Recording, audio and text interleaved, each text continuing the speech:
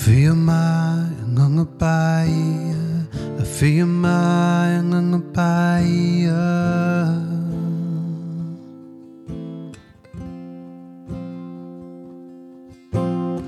I feel my ngangapaya, I feel my ngangapaya.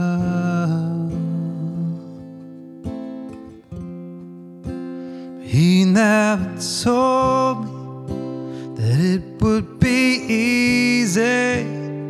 He said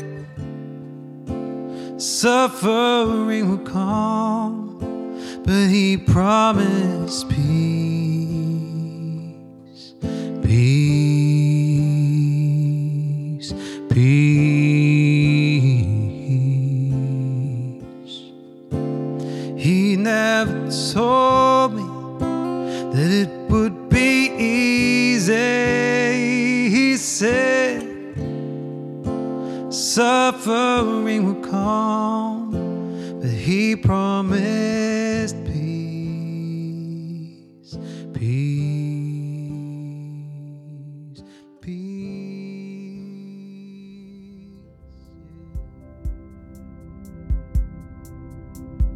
To the saints of Central Vineyard, the church has always heard preaching, but also the church has always read writings. Today, we write. This is something that doesn't go in one ear and out the other, but something that could be held in time.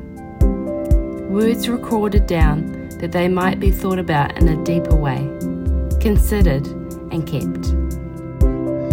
In the tradition of epistles, that is, letters written to the churches of the New Testament, 2,000 years ago, we send our love.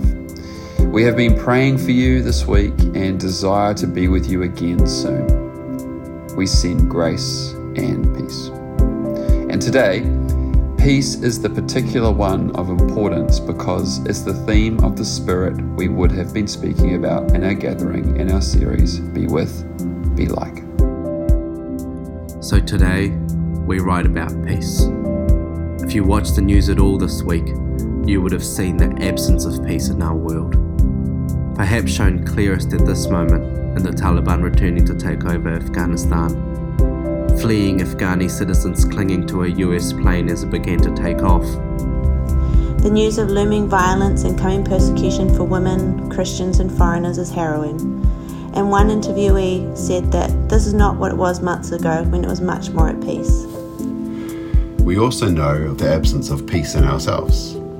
We know those feelings and pangs in us that long for things to be right, but we find ourselves unsettled internally with anxiety, restlessness, a lack of acceptance for how things are and what we can't change. We can find ourselves using the phrase, "I'm not at peace." Maybe a lot of this could be summed up by the song we sing from Te Rautingi, which says this: He never told me that it would be easy.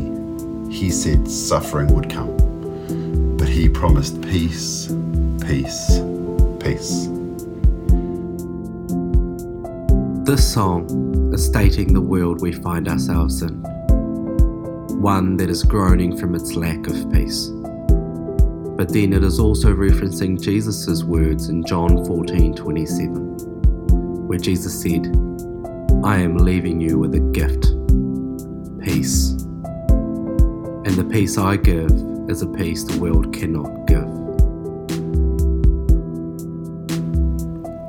Jesus gives a peace the world cannot give, because quite simply, the peace of the kingdom of God is not the same peace. It's not measured by the same metric. Our world thinks of peace as the removal of what is wrong. But in Christian thought, peace is more than the absence of suffering. It's the new presence of something that transcends suffering and becomes an all-new outpost within that. For us, peace is found in the establishment of God's kingdom of peace. A peace of shalom, where things are right and as they should be. First of all, we can look and see that this peace was embodied in Jesus. or as Isaiah put it, the Prince of Peace. Of the greatness of his government and peace there will be no end. In Christ's reconciling action for sin, both in self-sacrificially entering into it on the cross, but also in standing resiliently against the power of evil by choosing the way of love, not violence. Peace isn't some retreat and removal. It isn't easy. It's activity. But what activity is it?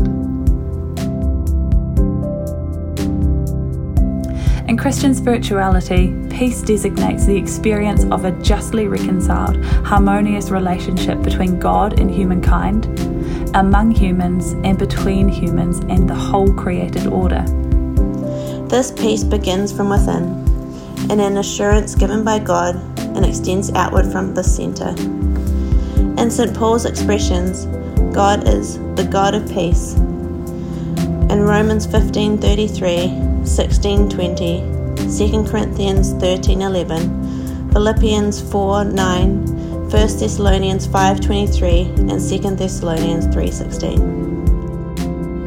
The idea of peace is so dominant for Paul's vision of God because when first century Jews and Christians greeted each other, they said to each other the Hebrew word shalom, or the Greek word irene, as words that mean peace.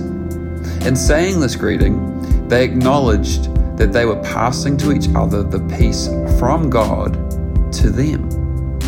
This from God to you movement is very important because we do not possess peace in ourselves as an inherent quality. It's been beaten out of us through the cracked creation we live in. Because when God's perfect creation was broken by sin, peace is the main thing it broke. But God is injecting his peace back into creation. He alone gives peace beyond the fallen formation in our humanness. Not that would mean the abolition or elimination of all anxiety and fear, but that we would taste more of it. As Paul reminded the Philippians, God's shalom, which surpasses human comprehension, can throw a guard around our hearts and minds in Christ Jesus. Or seen from another angle, as in 1 John 4:18, perfect love, which could only mean the love of God, drives out fear. Again, a reminder in our series, all of the fruits of the Spirit are facets of God's love. When we abide with God in practices of receiving God's love, we will receive an inner peace by effect. When we draw aside in prayerful contemplation, or worship, or meditating on His Word, the payoff is we receive a presence of peace. Or when we receive prayer from someone or experience hospitality, or are the recipient of generosity or an act of things being put right, we receive a grace of peace. We receive peace in love.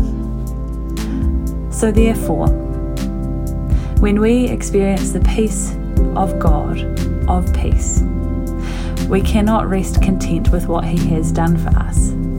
This experience doesn't end only at self-fulfillment.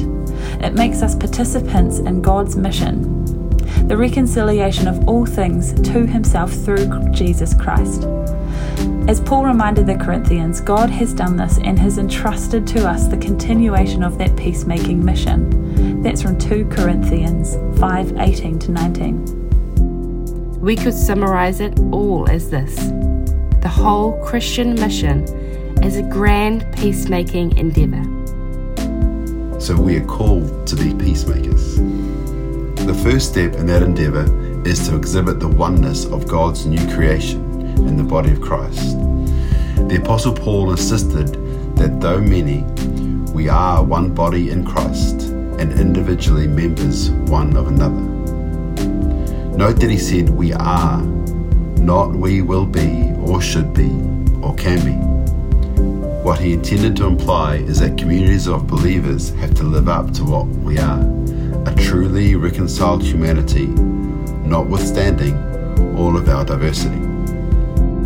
How do we do that?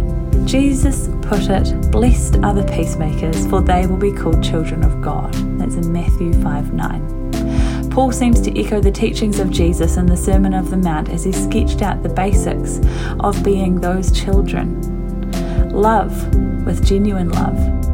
Strive to outdo one another in honouring one another. Be generous and hospitable. Bless and do not curse.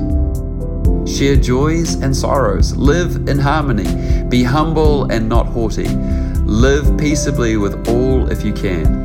Don't try to avenge yourselves and shame enemies by doing good, overcoming evil with good. Romans 12:9 through to 21. In this list, the second step already has become evident of what we are to exhibit next: to strive for the reconciliation of humankind with God and with one another. In Christian perspective, God, the triune God, is the number one peacemaker. Just as Father, Son, and Spirit live in intimate harmony with one another, so have they longed, actually willed, for the whole creation to live in harmony with one another. Through the Son, the image of the invisible God, the firstborn over all creation, God reconciled everything to God's self, making peace through his death on the cross, whether things on heaven or on earth. Observe here that God's peacemaking extends not just to humankind, but to the whole creation. Obviously, our peacemaking enterprise will aim first at reaching a fractured humanity, for we will find it difficult, if not impossible, to restore the created order without enlisting fellow human beings. Let's be honest. The task of effecting the reconciliation of humankind with God and with one another is an overwhelming one. So daunting that some throw their hands up in despair and abandon any effort. We can persevere only if we keep in mind the conviction that propelled where we started this letter, namely, that God is working together with those who love God to achieve this. The challenge is this: we must not pare down God's peacemaking vision to our size. Peacemakers today must address issues such as global warming and depletion of the earth's precious resources that threaten the very survival of humankind. Peacemakers must seek to see our bicultural journey as a nation honoured to its fullest. Peacemakers today must not accept a life lived in an internal muddle, but seek to live the outposts of peace amongst the chaos more and more each day. Peacemakers today are those who engage in reconciliation in the spaces around them, not ghosting people or drifting off in ambivalence, but choosing to make things right. Peacemakers are connected richly to the one who is peace, that they too may be the ones of peace, no matter what they find themselves in. May you experience the love of God By the gracious way of the Son and the peaceful work by His Spirit. Shalom. Alicia, Dan, Ella, Gabrielle, Rob, and Vivek.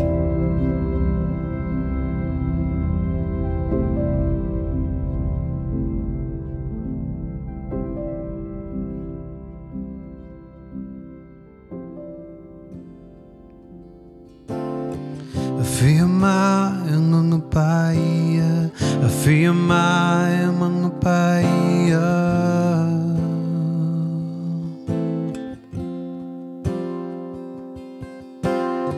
I feel my mga paia.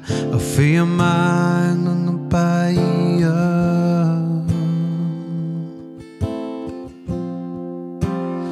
Oh, I feel my mga paia. I feel my mga paia.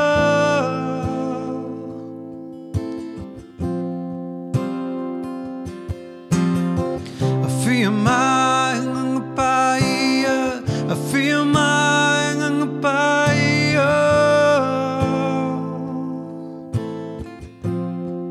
Yeah, he never saw that it would be easy.